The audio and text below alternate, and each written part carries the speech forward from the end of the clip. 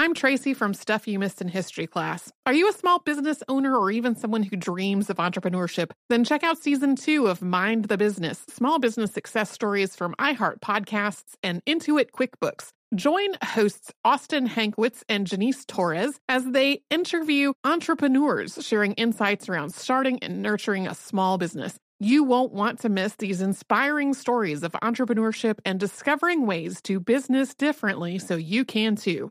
Planning your next trip? Choice Hotels' family of 22 brands has over 7,400 locations and the perfect hotel for any traveler you want to be. Like a Cambria Hotel, serving up locally inspired craft cocktails for all my folks who maybe want to meet up and talk about Mad Royals. Check into a Radisson Hotel with flexible workspaces for you strivers who listen during business travel. Or a Comfort Hotel with free hot breakfast, family-friendly pools, and big spacious rooms for the parents who listen with their kids and need a little retreat. What are you waiting for? Join Choice Privileges and start earning points toward your next stay. Find a stay for any you when you book direct at choicehotels.com, where travels come true. What does every grocery store aisle now have in common? Products that come in paper packaging. And not just the obvious ones like cereal boxes and juice cartons. From beauty products to boxed water, there are more opportunities to go papertarian than ever before. So why should you? Because paper comes from a renewable resource and can be recycled up to 7 times. Simply put, it's the smart choice for the environment. And it turns out the easiest choice for you. Learn more at howlifeunfolds.com/papertarian.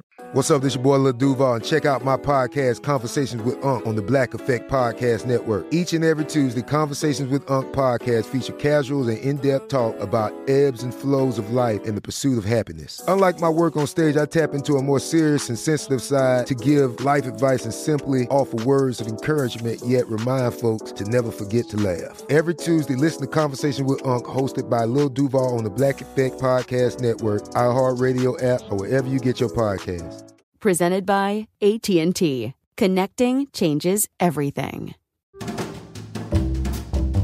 Hey, happy Saturday, or in this case, Catterday.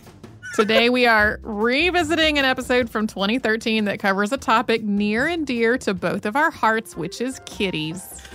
More specifically, it's actually about how cats came to be domesticated and live as companions to humans. I will note that we have a couple of mentions in Unearthed about new developments that happened since this episode came out in 2013, so those will not be in here. But feel free to enjoy this show with the pet of your choice, or no pet if you are not into them. Welcome to Stuff You Missed in History class from HowStuffWorks.com.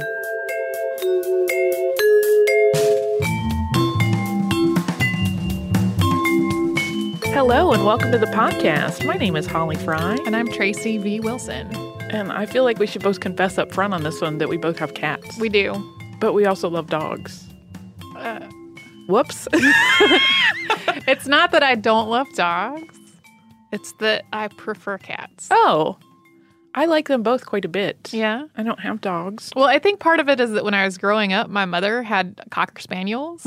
Cocker Spaniels are crazy. Some of them. And we had Cocker Spaniels that bit. Oh, yeah, that doesn't create a good association. They were crazy. So the dogs that I had around all the time as a child were these like high-strung, neurotic Cocker Spaniels that in some cases bit. I grew up with dogs as well. My parents bred hunting dogs and a variety of other animals. But I have cats as an adult. And what is really fascinating to me is the history of cat domestication, because it is so different from any other animal we've domesticated. Yeah. I didn't know this until today. It's really pretty interesting, and genetically it's fascinating. So just for a little bit of context on the state of cats in the world, 1/3 of American households have cats, which is quite a bit. And I've read a statistic previously, but I couldn't find it to back this up. But I recall at one point in recent years someone saying that the number of cats kept as pets has actually surpassed dogs in the United States recently. And it's mostly because of people like me and you that have more than one. Right. Whereas often people will just have one dog. Well, and I was kind of wondering about the trend of people not wanting to buy homes and living in apartments. And often it is easier to keep a cat in an apartment than a dog. That's true. Sometimes you don't have to pay a fee to keep a cat, but you do for a dog in an apartment. Like there will be an additional rider. So that makes sense. There are an estimated 600 million cats living with humans around the world, and another estimated 600 million living independent of people, like that are either feral or fairly tame, but like street cats that just kind of do their thing on their own. What we call strays. Yeah. And because cats are independent and they're predators, I mean, we've all seen cats stalk their prey, they kind of get vilified a little bit in some cultures. Well, and it's not just that they're predators, it's that often they play with their prey in a way that seems cruel to people. Yeah, it does seem evil if you've ever seen a cat kind of play with a thing that is trying to get away from it. Right. And so as a consequence, they've been portrayed as, the familiars of supervillains, and they have been associated with devils and sorcery. But overall, they still have a pretty okay standing. Cats are divided into 3 genera. There are the great cats, which are lions, tigers, leopards, jaguars. Cheetahs get their own. And then small cats. All house cats belong in the Felis catus genus. The largest cat in this group is the puma at 100 to 130 pounds, or 45 to 59 kilograms. And the smallest is the black-footed cat of the Kalahari Desert in southern Africa, which is between 2.5 and 4.5 pounds, or 1 to 2 kilograms. If you Google those things, they are the cutest cats you've ever seen. They're teeny. And they look a lot like the cats we would keep in our homes. They are, and there's a reason for that. So we're focusing today on that third group and how members of Felis catus became domesticated. For a long time, it's been believed that the ancient Egyptians were the first people to domesticate cats. There's certainly lots of evidence that the ancient Egyptians loved cats, but the belief that that's where they came from has shifted a little bit thanks to more recent genetic studies. The earliest artistic representations of cats that we found have been in ancient Egypt, on Crete, in Cyprus, and in some areas of the Orient. And there are also cat statues in some of the ancient art of India. In 1983, an 8,000-year-old feline jawbone was found on the island of Cyprus. A site 1,500 years earlier than that was discovered on Cyprus in 2004, where a cat had been buried with a human. And it was very clearly like that they had been buried together. Right. Not that he happened to be adjacent. And since Cyprus is an island and wild cats would be very difficult to travel with on a boat, it stands to reason that cats were actually domesticated before they got there, as they are not believed to be a native species to Cyprus. So people would have gotten the cats to be more manageable and then taken them with a boat to Cyprus because there were not already cats on Cyprus. Correct. Is how that boils down. So Carlos A. Driscoll, who is an Oxford scholar that we'll talk about a lot more shortly because he's done a lot of work in the area of cat genetics and their history, he has stated the following on this. Quote, "The going hypothesis is that cats were brought there, meaning to Cyprus, very early on in the domestication process by Phoenician traders and settlers directly from the Phoenician home around Lebanon, not from Egypt, as were British cats by Rome. That fact makes the island cats very interesting as they may represent a sort of proto-domestic cat. So as you said, tame enough that they could be handled, managed, and put on a ship with people. If you've ever tried to handle a feral cat, you know it's super tricky. So they really would have to be at least kind of used to people. Yeah. Especially because then you're getting in a boat. Yeah.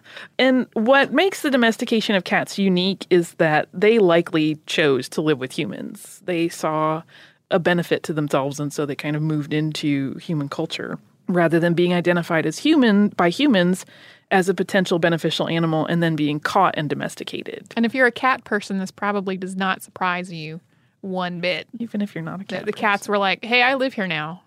Yeah. And the people were like, okay. Yeah. So the human culture shift from being hunter-gatherers to a more agricultural lifestyle started the domestication of animals. The earliest motive for breeding animals was as a food source, but that was not. Cats don't really do that. No, they are not really made to be food. They're very small, but they're great in vermin management. So they naturally assumed that role as agricultural societies developed. So yeah, basically granaries meant that cats were moving in to hunt rodents. Yeah. And it's believed that cats were probably really welcomed by the early farmers for this helpful service. And this actually may be how Egypt came to really revere the cat. Like they recognized that of their own volition, cats were just coming in and doing this thing that society really needed. Yeah. And so that was part of their growth as a very respected and loved animal. Keeping the rats out of the grain. Yeah. And some evidence actually suggests that the Ethiopians were the ones that brought cats into Egypt after they conquered the Nubians, which is a whole other area of history that I would like to do more podcasts on. As we know, the artistic representation of cats in Egypt are not all about their use as the rodent police. Cats are depicted as part of family life, and they're pampered and even adorned with jewels. The penalty for killing a cat in ancient Egypt was death. There have even been discoveries of special cat cemeteries in Egypt. And lastly, the Egyptian protector goddess Bastet is a woman with the head of a cat. As an interesting side note, the Egyptian word for cat is Mao, and there's actually a breed that's recognized globally in cat shows called an Egyptian Mao, but it's basically just saying it's an Egyptian cat, which I think is funny. And they're lovely cats. The exact point of the transition from wild to domesticated in Egypt can't really be pinpointed with accuracy. Logic tells us that it would have been a gradual process with each generation of cats living alongside people becoming more and more tame. And there's also a theory that breeding really began around this time with cats, so that they kind of forked the cat population. They were breeding the wilder cats and the more predatory cats as their hunters to keep policing for rodents in the grain. And then they were also probably breeding the more docile cats together to create house cats. That would be, part of their family and their households. And maybe also keeping the rodents out of the inside. Yeah, that's always a benefit. But they probably were bred to be cuddly. Yeah, as a side note, my cats have mostly been rescues. Mm-hmm. And I remember specifically, because this whole idea of cats being good at handling rodents is so prevalent that I have often had to sign a thing saying that I'm not getting this cat to be a mouser. Yeah. I'm getting this cat to be a companion. Yeah.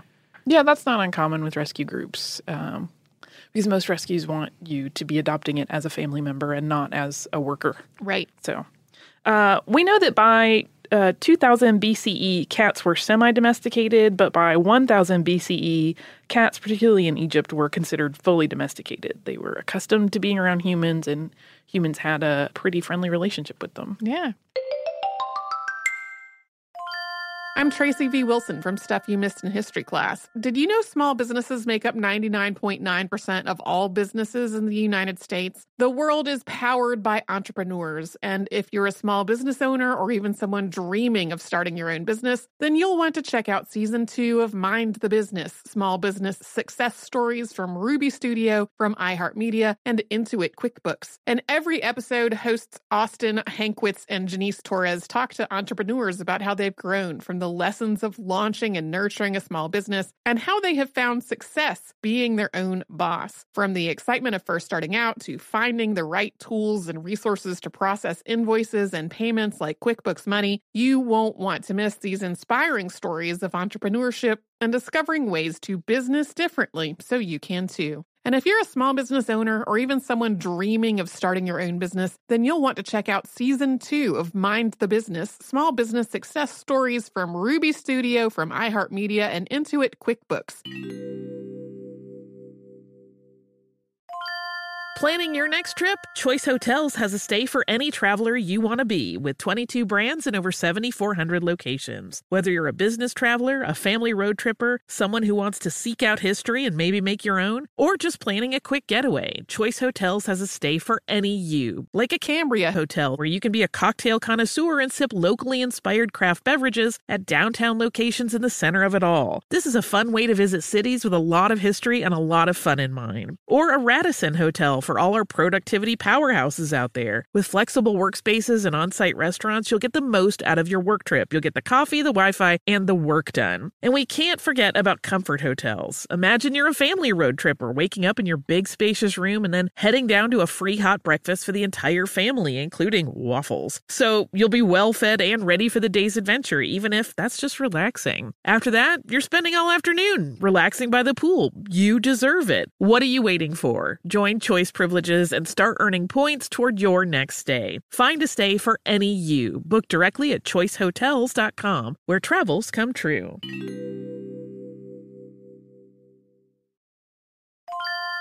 If you use paper, you're a human. But if you choose paper, you're a papertarian, someone who lives a paper-based lifestyle because it has a positive impact on the planet. And also because it's the easiest choice you'll make all day. Seriously. It's as easy as reaching for boxed instead of bottled water. It's as easy as opting for beauty products that come in paper packaging. It's as easy as grabbing eggs in a cardboard container. And that's all in one trip to the grocery store, which, if everyone's being honest, you were planning to go to anyway. But paper isn't just an easy choice. Papertarians know that it's the smart choice, too. Because paper comes from trees, a renewable and sustainably managed resource. And paper products are designed to be recycled. In fact, when you choose products that come in paper-based packaging, those fibers can go on to be recycled up to 7 times. So why wouldn't you go papertarian? Learn more at howlifeunfolds.com/papertarian.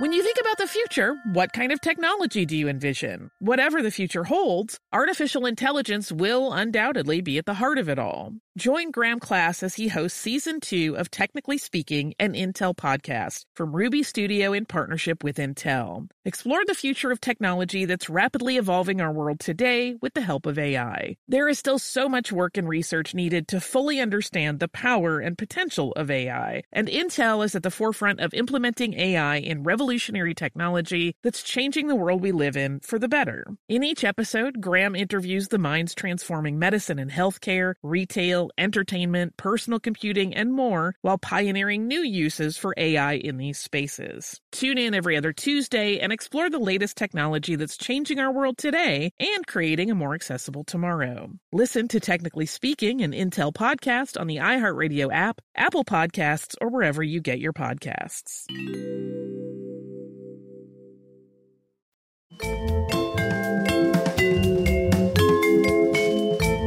So although cats were domesticated centuries ago, the idea of a pedigree is still pretty young.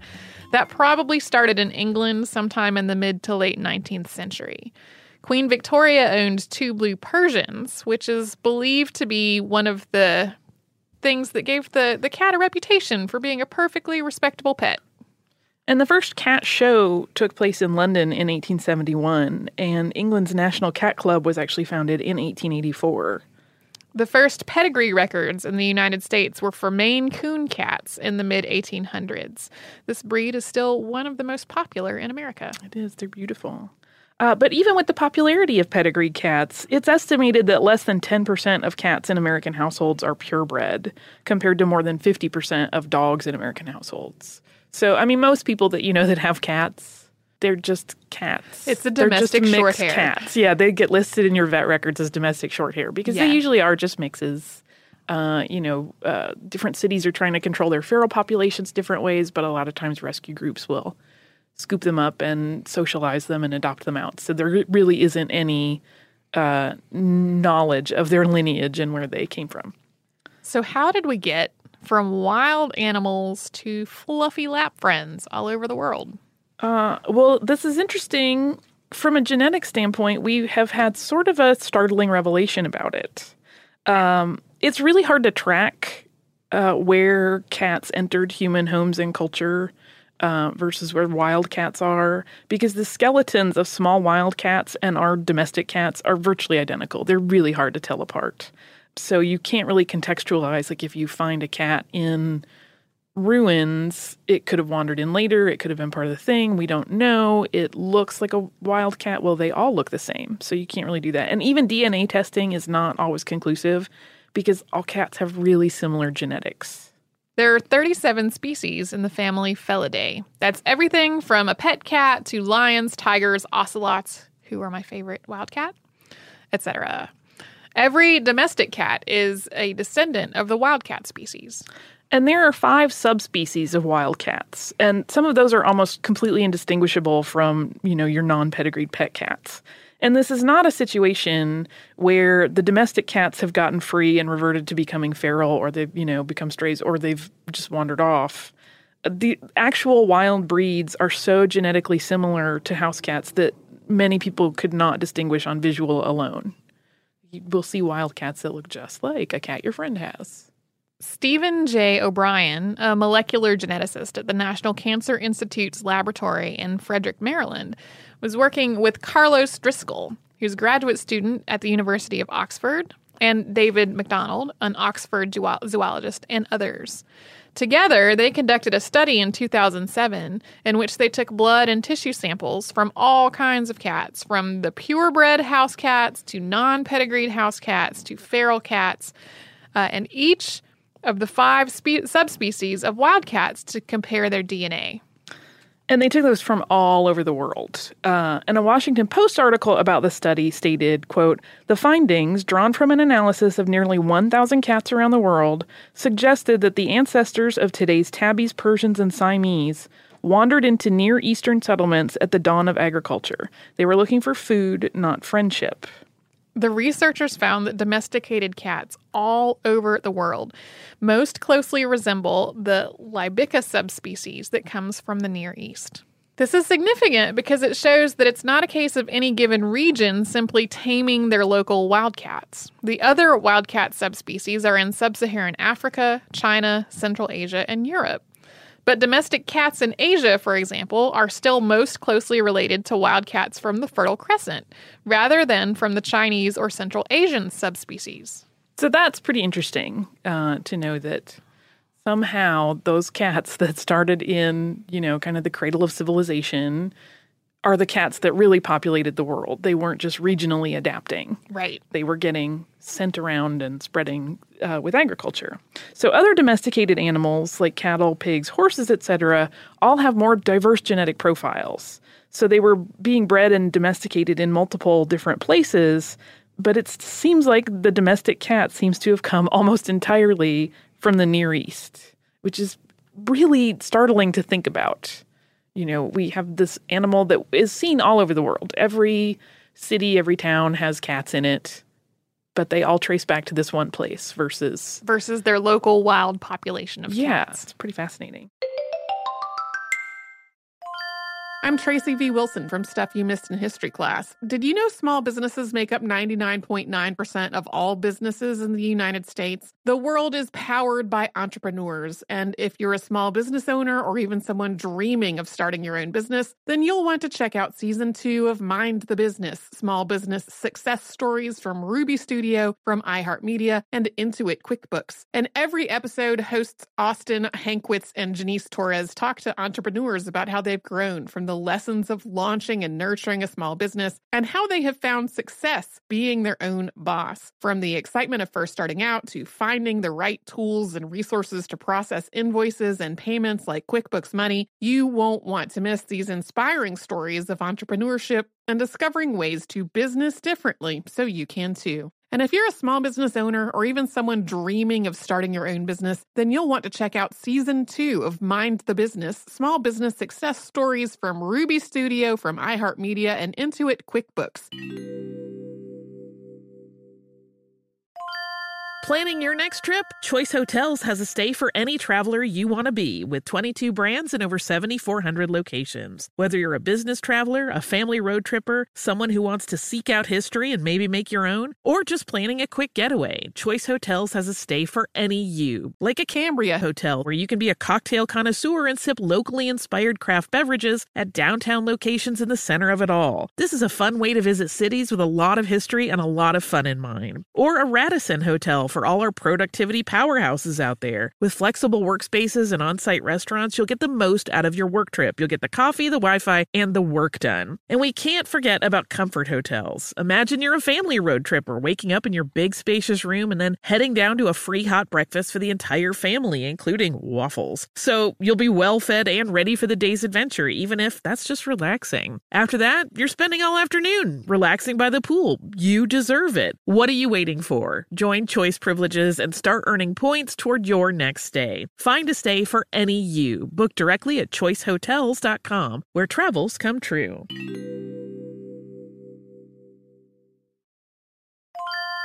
If you use paper, you're a human. But if you choose paper, you're a papertarian, someone who lives a paper-based lifestyle because it has a positive impact on the planet. And also because it's the easiest choice you'll make all day. Seriously. It's as easy as reaching for boxed instead of bottled water. It's as easy as opting for beauty products that come in paper packaging. It's as easy as grabbing eggs in a cardboard container. And that's all in one trip to the grocery store, which, if everyone's being honest, you were planning to go to anyway. But paper isn't just an easy choice. Papertarians know that it's the smart choice, too. Because paper comes from trees, a renewable and sustainably managed resource, and paper products are designed to be recycled. In fact, when you choose products that come in paper-based packaging, those fibers can go on to be recycled up to 7 times. So why wouldn't you go papertarian? Learn more at howlifeunfolds.com/papertarian.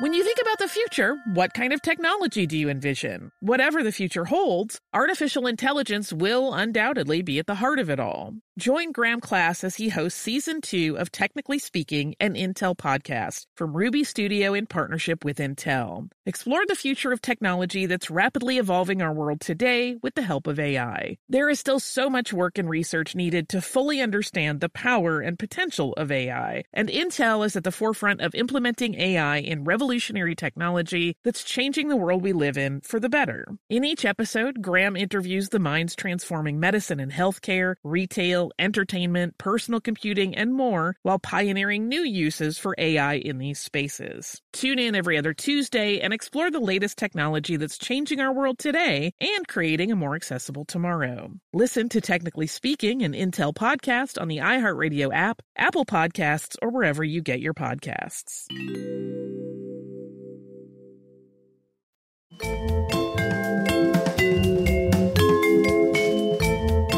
Evolutionary biologist at the University of California in Los Angeles, Robert Wayne, told the Washington Post that, quote, when the technology, which means agriculture, development, grain storage, etc., was transferred to other cultures, so were the cats. So he's suggesting that as cultures taught one another about how to raise grain and store it, they were also including cats as part of that package. Yeah, it's like saying, okay, here's the best way to do this and the best way to store this, and you're going to want some cats. We have some for you. So that they were spreading culturally with knowledge. I love that. It's like passing on your heirloom tomato seeds, except with a living, breathing responsibility. Yeah.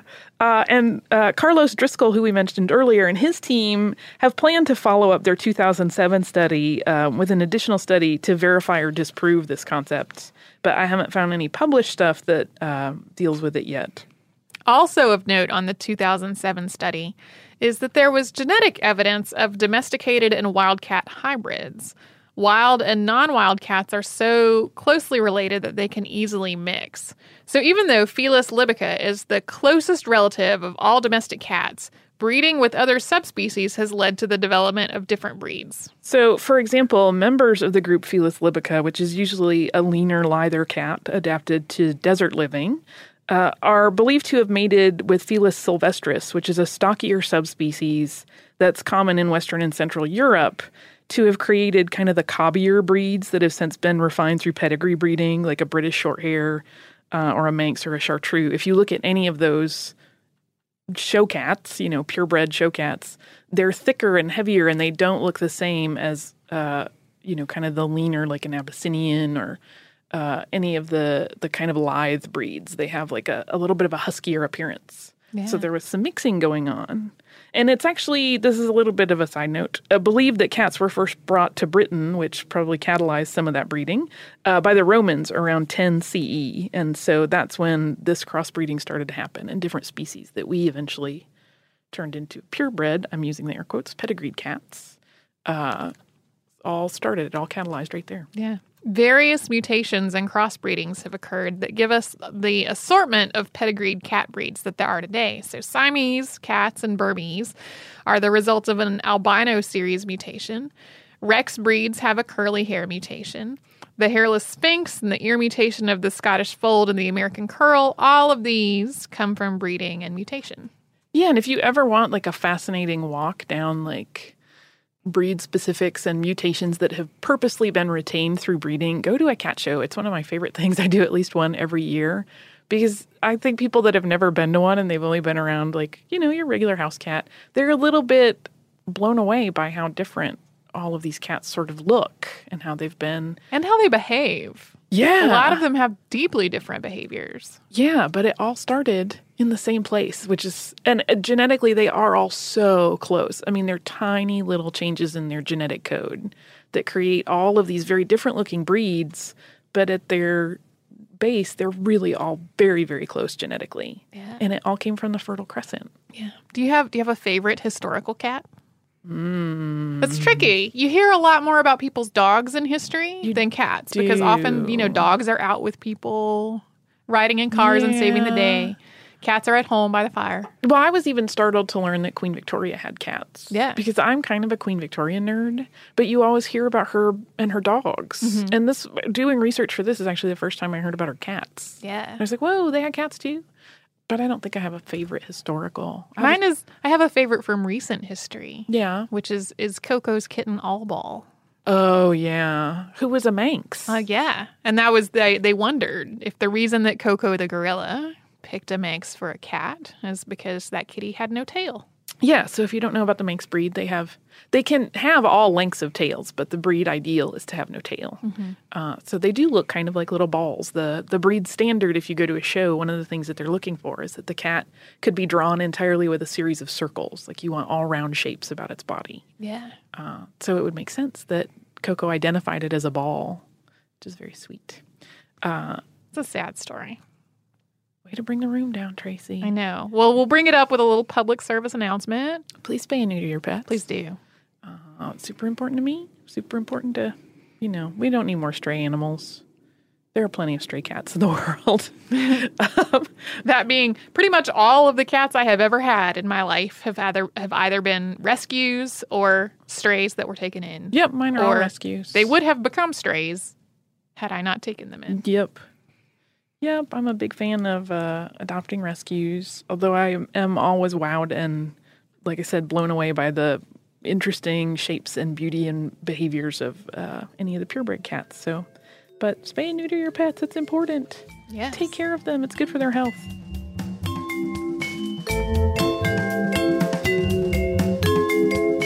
Thank you so much for joining us for this Saturday Classic. Since this is out of the archive, if you heard an email address or a Facebook URL or something similar during the course of the show, that may be obsolete now. So here is our current contact information.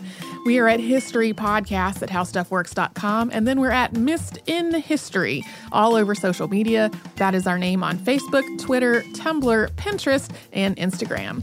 Thanks again for listening. For more on this and thousands of other topics, visit howstuffworks.com.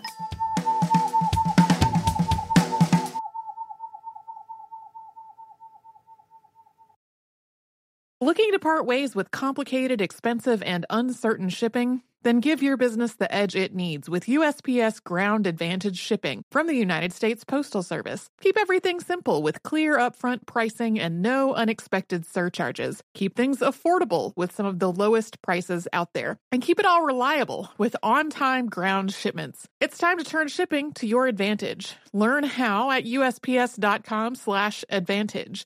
USPS Ground Advantage. Simple, affordable, reliable. Xumo Play is your destination for endless entertainment. With a diverse lineup of 350 plus live channels, movies, and full TV series, you'll easily find something to watch right away. And the best part? It's all free. Love music? Get lost in the 90s with iHeart 90s, dance away with hip-hop beats, and more on the iHeartRadio music channels. No logins, no signups, no accounts, no hassle. So what are you waiting for? Start streaming at play.xumo.com or download from the app and Google Play stores today. All you can stream with Xumo Play. This is Malcolm Gladwell from Revisionist History. eBay Motors is here for the ride.